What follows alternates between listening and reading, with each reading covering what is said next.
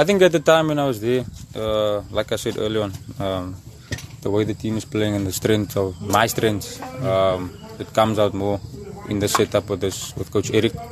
And maybe at the time with Coach Steve, my style wasn't suited maybe for what he wanted at the time.